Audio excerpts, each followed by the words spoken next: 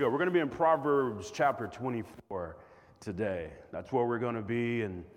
And to get us going, I want to take you back to a time in my life. I was a single man at the Kansas City Baptist Temple, and during that time, I was trusting the Lord for a wife, and man, did God answer the cry and prayer of my heart. He went above and beyond and blessed me with an incredible wife that I have been more than happily married to for over 18 years. But as a single man at KCBT during that time, I received some very wise counsel regarding trusting God for a wife, and the counsel went something like this. I received a few pieces of counsel during that time, but what I'm going to share with you now is a piece of counsel I got that I have never forgotten, and it's something that I have passed on to my children regarding trusting God for me, and it goes like this.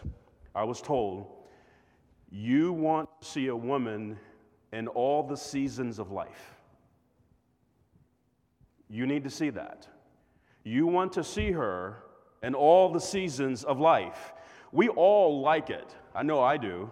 If you ask me what the ideal day looks like weather-wise, give me about 80 degrees, a light breeze, sunny, and no humidity.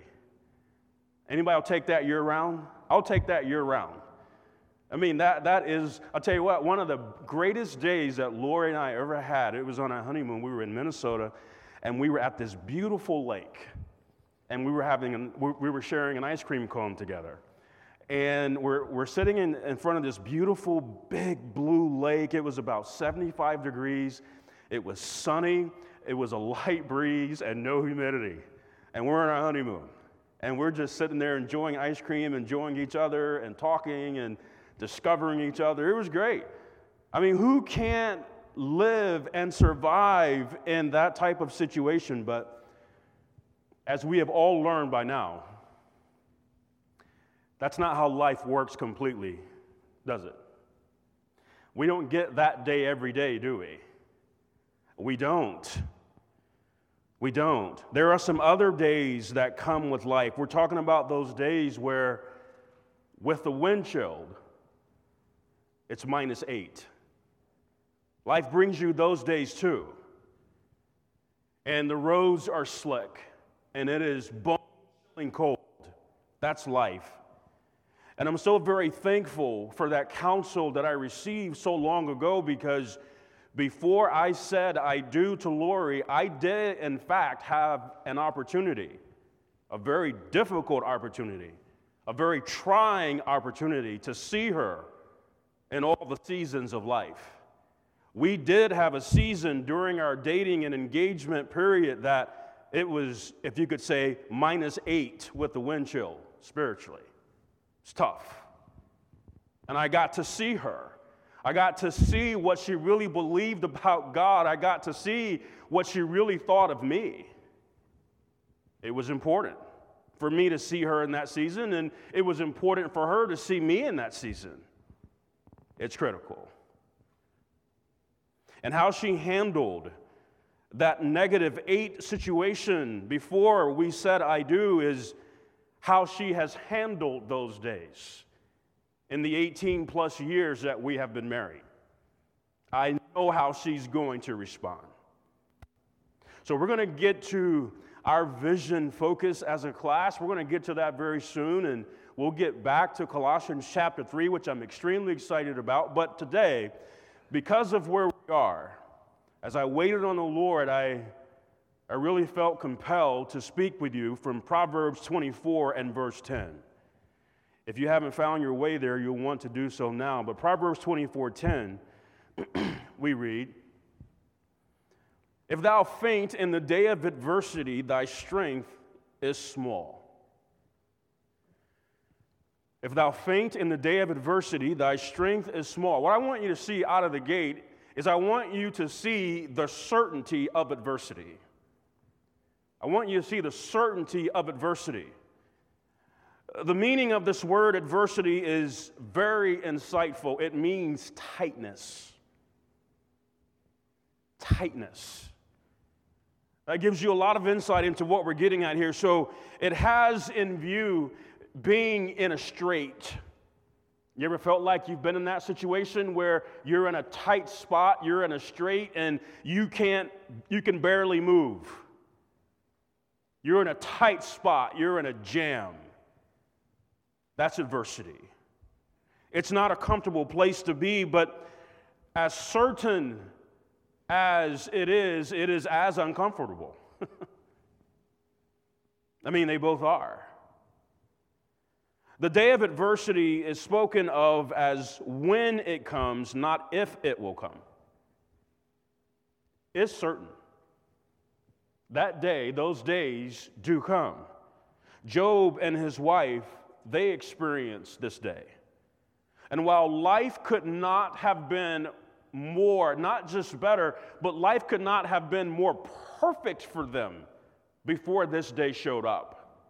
And one of the things about this day that can be so challenging for us is this day can seem very rude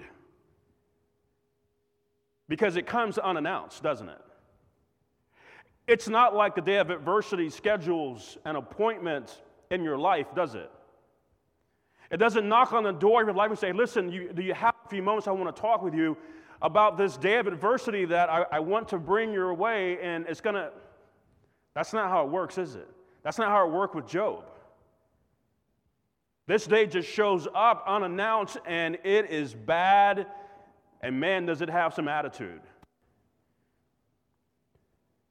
But Job certainly understood the certainty of this day. Look at Job 2 and verse 10. But he said unto her, Thou speakest as one of the foolish women speaketh. What? Shall we receive good at the hand of God, and shall we not receive evil? And all this did not Job sin with his lips. Job understood that as certain as good days are in life, evil days are as certain. He understood that. Life, when you look at Job chapter 1, before everything blew up, life was, it was ideal, it was perfect, it was comfortable, it was 80 degrees with the sun, with a light breeze, and no humidity year-round. That was the condition of Job's life before this day showed up. Solomon spoke about this day again in Ecclesiastes, where in Ecclesiastes 12, verse 1, he said, Remember now thy Creator in the days of thy youth, while the evil days come not, nor the years draw nigh, when thou shalt say, I have no pleasure in them. It wasn't that the evil days weren't coming. It was that it hadn't come yet. So listen, parents, you know what this tells us? Please get this, parents. You know what this tells you and I? This tells us that one of the things that we had better be doing in our training and teaching is teaching our children about the reality and the certainty of this day, because guess what? It will not pass them over. The evil days await them. It doesn't matter how much I love them. It doesn't matter how much I want to protect them from hard times and hard days and hard moments. This day is as certain in their life. It is in the forecast of their life. It's coming. And so we have to teach them and train them and prepare them for this day. This has been one of the blessings for me as a father. It's given me a great teaching opportunity with my kids over these last 9 months in particular. Hey, listen, welcome to life, guys. Welcome to life. These kinds of things are going to happen. You're going to lose things. Things are going to be taken away from you. You're going to experience loss. Welcome to life. It does not discriminate against you. I don't care who you are. I've come to learn that believers, while claiming to believe the Bible, there are two things that we struggle with, and I get it. But there are two things that we struggle with about life. We struggle with days of adversity, we struggle with the certainty of adversity, and we struggle with the brevity of life. We just do. Because both are hard and uncomfortable, and we don't like them.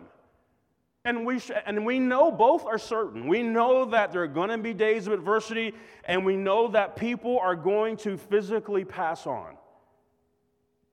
This is why Moses said, Lord, teach us to what? Number our days. Why? Because they're short. We know this, but it's still hard. These days are certain.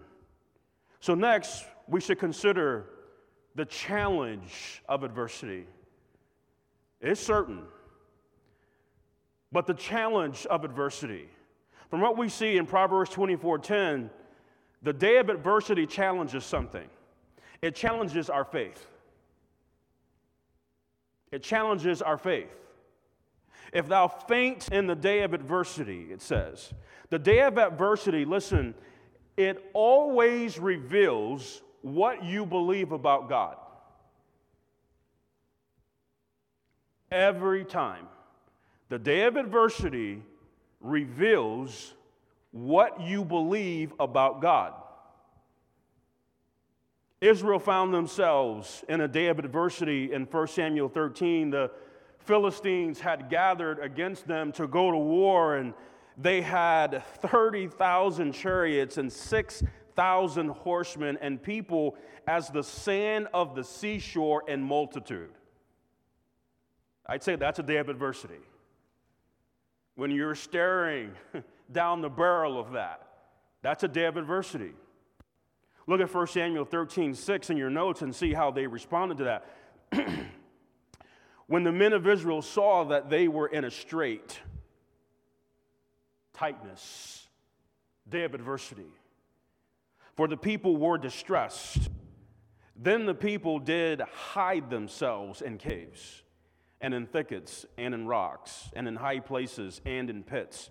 And some of the Hebrews went over Jordan to the land of Gad and Gilead. As for Saul, he was yet in Gilgal, and all the people followed him trembling. Israel fainted in the day of adversity. Some of them hid. Some of them ran. They were trembling. But here's what no one did, including King Saul. No one cried out to God. No one did. No one prayed. Saul, just like the rest of them, fainted too, and what did he do? He made a fatal mistake, didn't he? A fatal mistake. Why did they all faint? They all fainted because of what we read in Luke chapter 18 and verse 1. And he spake a parable unto them to this end, that men ought always to pray and not to faint. That's why they fainted. They fainted in the day of adversity because they did not pray in the day of adversity, and they did not pray in the day of adversity because their faith was weak. That's why. We have to know we are either praying or we're fainting. As a rule, in your life, in your walk, you are either praying or you're fainting. That is your reality and mine. If you're not praying without ceasing, you are fainting regularly. You are weak. And when, not if, that day shows up, you will not be ready and it will overtake you. And you will faint like Israel did. Now, we need to consider Saul's exchange with Samuel because it is too consistent with how we often respond to this day. Look at verse 11 of 1 Samuel 13. And Samuel said, "What hast thou done?" Of course, this was after Saul presumptuously and foolishly offered a sacrifice which was out of bounds because he was not a priest. And Saul said, "Because I saw that the people were scattered from me," and listen, "and that thou camest not within the days appointed, and that the Philistines gathered themselves together at Michmash." What did Saul do? He blamed Samuel. The day had not yet passed. Samuel was not late. Samuel did come on the day that he said he would come, as he told him in 1 Samuel chapter 10. The issue was he had not come fast enough for Saul. And Saul was in a day of adversity. He was in a strait. And he was walking by sight, not by faith. But what Saul did is very typical. When things get hard, not if, but when things get hard, and they're not ideal, and they're not comfortable, who can I blame? Whose feet can I lay this at? I'm uncomfortable. Who's responsible for me being uncomfortable? Who did this? Sound familiar? And guess what? We blame God too. Some disagreed that we should have had all church retreat. Why would we do that? How foolish and reckless and inconsiderate is that? Some disagree that we should not have had mission focus. Why would we do such a thing given what is going on in the world? Obviously, since then, we've seen and we are seeing an increase in COVID cases at NBT, so who do we blame for that? Someone has to be held accountable for that. Whose decision was that? Who was so irresponsible, inconsiderate, and unloving toward God's people?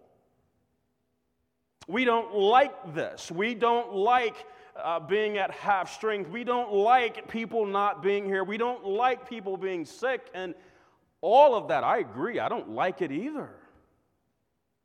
So who do we blame for that? I mean, this is how it works, right? It's, okay, I'm a sports fan, and I was watching your game yesterday, and I always, whenever you see this, this always tells me when a team is in trouble, is when they're in an adverse situation, an uncomfortable moment in a game where something doesn't go right, and they start pointing fingers at each other and blaming each other. So yesterday, I'm watching the Rams Packers game, okay? And there's a play. Of course, Aaron Rodgers is after Patrick Mahomes. The guy's pretty special. I do think Mahomes is better than Rodgers, just so we're clear. But there was a play in the game where it was just a really good play, great play call, great execution. And sure enough, Devontae Adams scored a touchdown. And the player on the other team, on the Rams, man, he starts throwing a tantrum. At who? At his fellow teammate. And then he goes to the sideline, and now he's yelling and screaming at one of the coaches. Okay, it didn't go right. I get it. It didn't, okay, it was a mistake. Okay, but man, we can't turn on each other. We have to stay together. We have to circle the wagons. We have to stay committed to the Lord and to each other. The last thing we do is, man, we don't turn on each other. That's a no-no. All Saul needed to do was believe the word that he had been given by Samuel and cry out to God from a place of faith. That's all he had to do. But by his own admission, he didn't even do that. Look at verse 12. Therefore, said I, the Philistines will come down now upon me to Gilgal. And listen, and I have not made supplication unto the Lord. I haven't prayed. You're the king. If anybody better pray, it better be you. And I have not made supplication unto the Lord. I forced myself, therefore, and offered a burnt offering.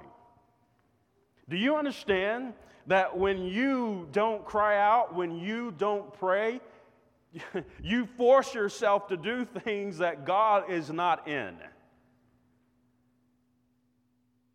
And you reap that. Again, men ought always to pray and not to faint. Saul melted down, made a foolish decision, and then tried to blame Samuel because he refused to pray. Man, that's awful. Subtly, it was subtle, but subtly, Mary, the sister of Lazarus, did the same thing with Jesus. Subtly, she blamed him for his death. Look at what the Bible says in John 11:32. Then when Mary was come where Jesus was and saw him, she fell down at his feet, saying unto him, Lord, if thou hadst been here, my brother had not died. You catch that? So Jesus, if you would have been here, we would not be in this day of adversity. That's the reasoning. Subtle, but that's exactly what she was doing. She was blaming him for this day that she wanted no part of. Again, we struggle with these days of adversity, and we struggle with the brevity of life. God, why? What are you doing? Why did you allow this to happen? What is going on? I am uncomfortable. I am in a strait. I don't like this. This has to get better.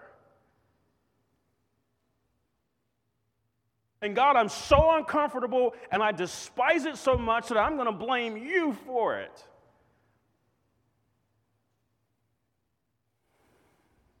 Two issues with the blame game regarding the day of adversity. Number one, in doing so, we assume that the days of adversity can and should be avoided. That's what we're saying. Like, man, let's do all that we can. We want nothing to do with this day. Let's do what we can not to have it. That's just not reality, though. Remember, they are certain, and not only are they certain, but they are necessary. Do you understand that you need these days? I need these days. I need to be afflicted. I need to be sick. I need to have tough moments in my life. I need that. You need that. There are things that we learn about our Lord. There are things that we learn about His Word. There are things that we learn about prayer. There are things we learn about grace. There are things we learn about mercy. There are things we learn about faith that we would otherwise not learn. Okay, who can I blame for that? Mark, you told me to lure, and I did. So it was his fault. How about that? Yes.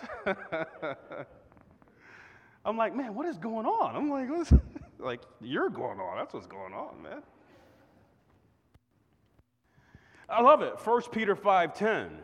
It shows you why we need these days. But the God of all grace, do you know Him that way? Do you know Him as the God of all grace? He is. Listen, He's not just the God of all grace at salvation. He is the God of all grace after it as well. Some of us subconsciously have the idea that after God saved us by His grace, He went bankrupt after that, after we got saved. Like He spent it all. No way. He is the God of all grace, who hath called us unto his eternal glory by Christ Jesus, after that ye have suffered a while. What does he do? What does God do with suffering? What does God do with adversity? What does God do with sickness? What does God do with affliction? What does God do with tough times? What does God do with tough seasons? What does God do when you experience great and deep loss? What does God do, man, when you feel like the very ground that you're standing on has just gone? What does he do with that? Here's what he does with it. He makes you perfect. He establishes you. He strengthens you. And he settles you. It's not a waste of God's time. God is not bored. God is not picking on you. God is not just trying to figure out what he can do just to make life a little bit more interesting for you. God is working in and through you. We need these times. We have to have them. At some point as a church, we had to face adversity. We had to. The day of adversity is not optional for a church or a believer. So if it wasn't COVID, it was going to be something else. But we were not going to avoid or skip this day. So there is no one to blame, but listen, there is someone to cry out to. There's no one to blame, but there is someone to cry out to, which is what Israel and Saul did not do. And if we fail to do so, we will faint. I want to take you back to that counsel I received so many years ago as a single man at KCBT, seeing a woman in all the seasons of life. Because when things get tough, and they do, one of the things I have always treasured, and I thank God for, about Lori and our marriage, is when those times have come, and I'm telling you, we've had some tough days, we've had some tough seasons.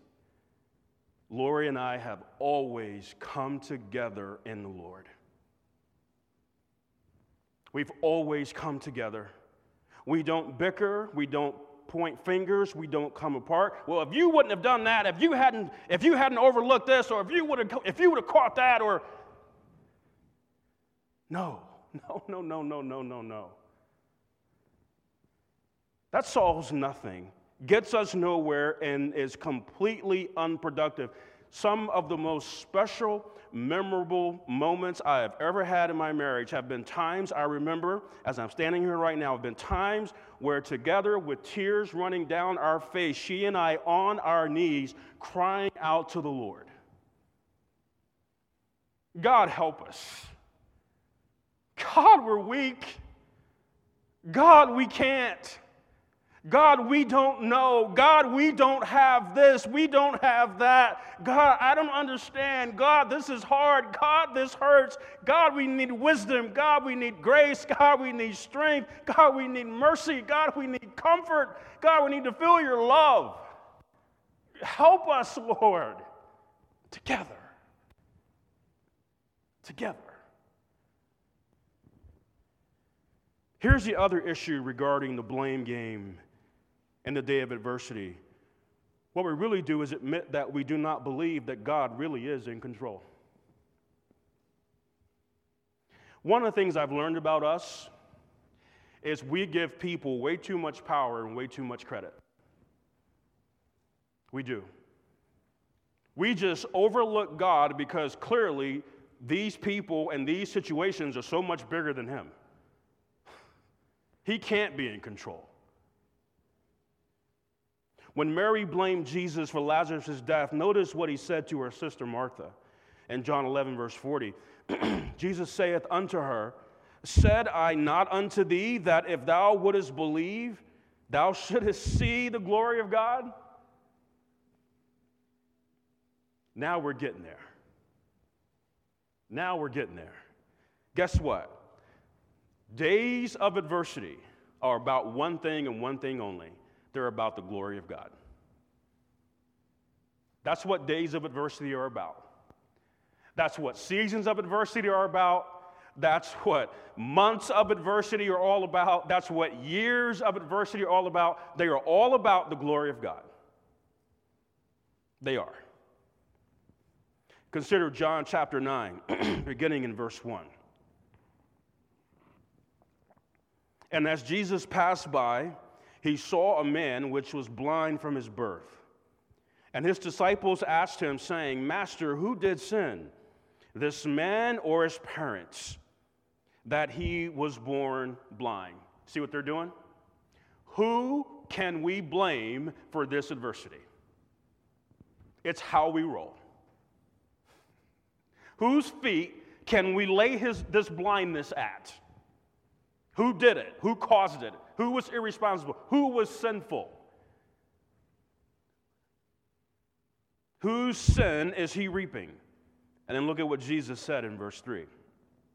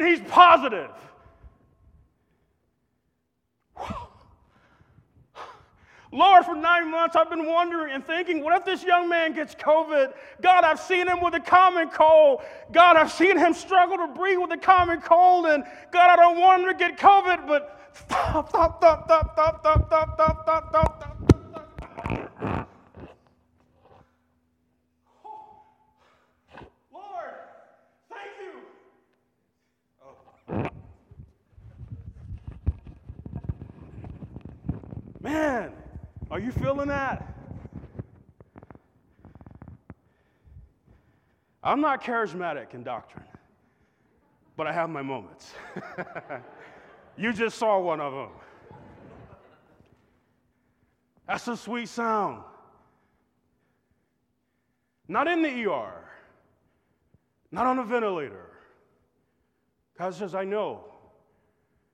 For 9 months you've been wondering. You've been thinking about this. Here's your answer. In case you did not know, I am faithful and true. Just so you know. We tend to despise days of adversity. But man, does God use them. So instead of trying to figure out who to blame, how about we get preoccupied with giving God glory? He's not dead. He's not been dethroned. He is still who the Bible says that he is. Finally, we see the conclusion of adversity.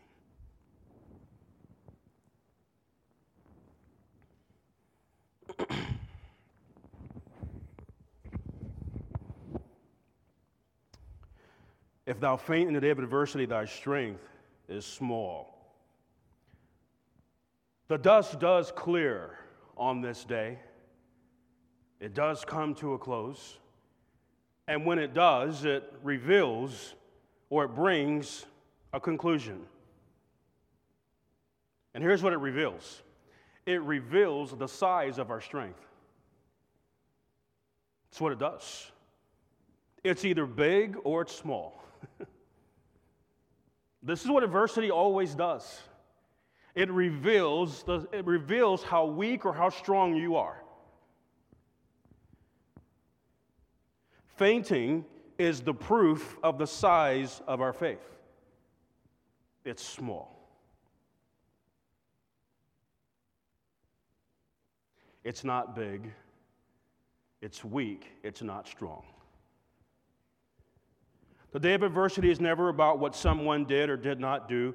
God has to become much bigger than that to you. As it pertains to us personally, when the dust clears on this day, the question that we have to ask and answer is, are we strong or are we weak? Now, that calls for clarification because the reality is the flesh is what? Weak. That's the truth.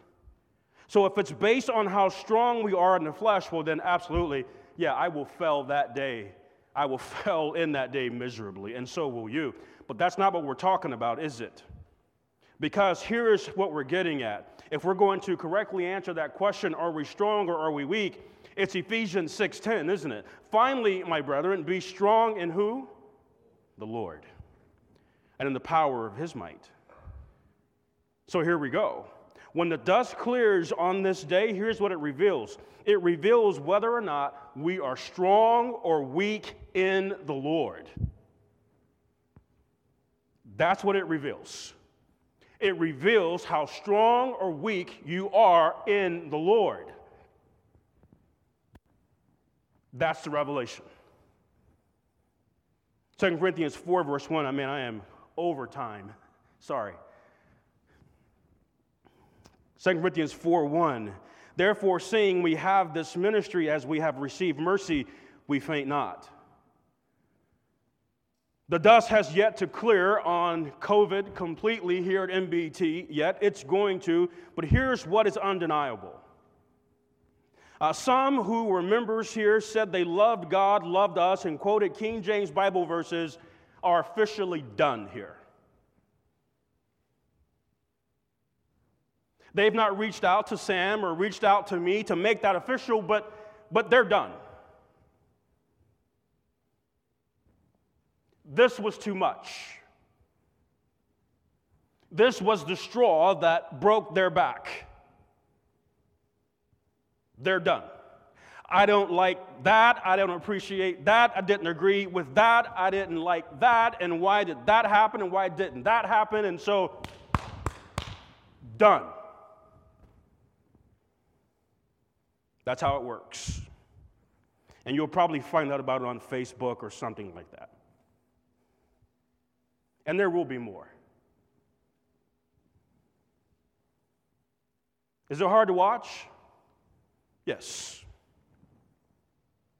It's part of it, though. It's part of the ministry turf. It's not an elective. For me, it's not about it being hard to watch as much as it's about I need to watch it. We need to watch it. I was taught well by one of the best teachers that a young man could have who's growing in the Lord. Years ago, at the Kansas City Baptist Temple, I was taught by Dr. Jeff Adams that the cream always rises to the top.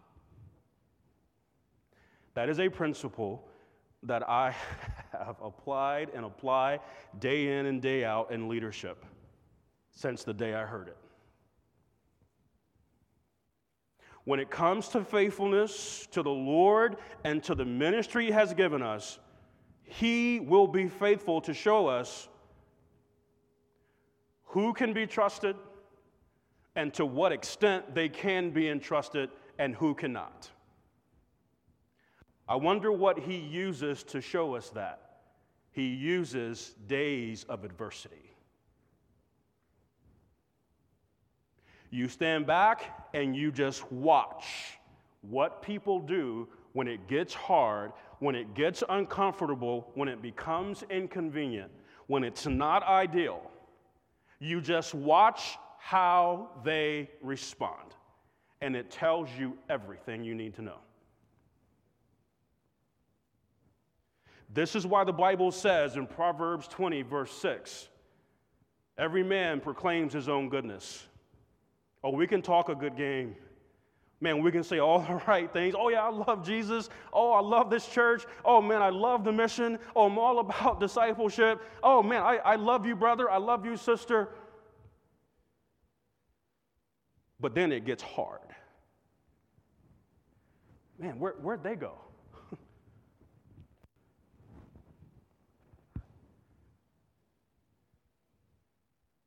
They ran. They hid. Just like Israel did in 1 Samuel 13. So the day of adversity is not a bad day at all. It's invaluable. God, I want to thank you so much for your faithfulness. God, I thank you so much for your mercy and your grace. I thank you for your word. In Jesus' name, amen.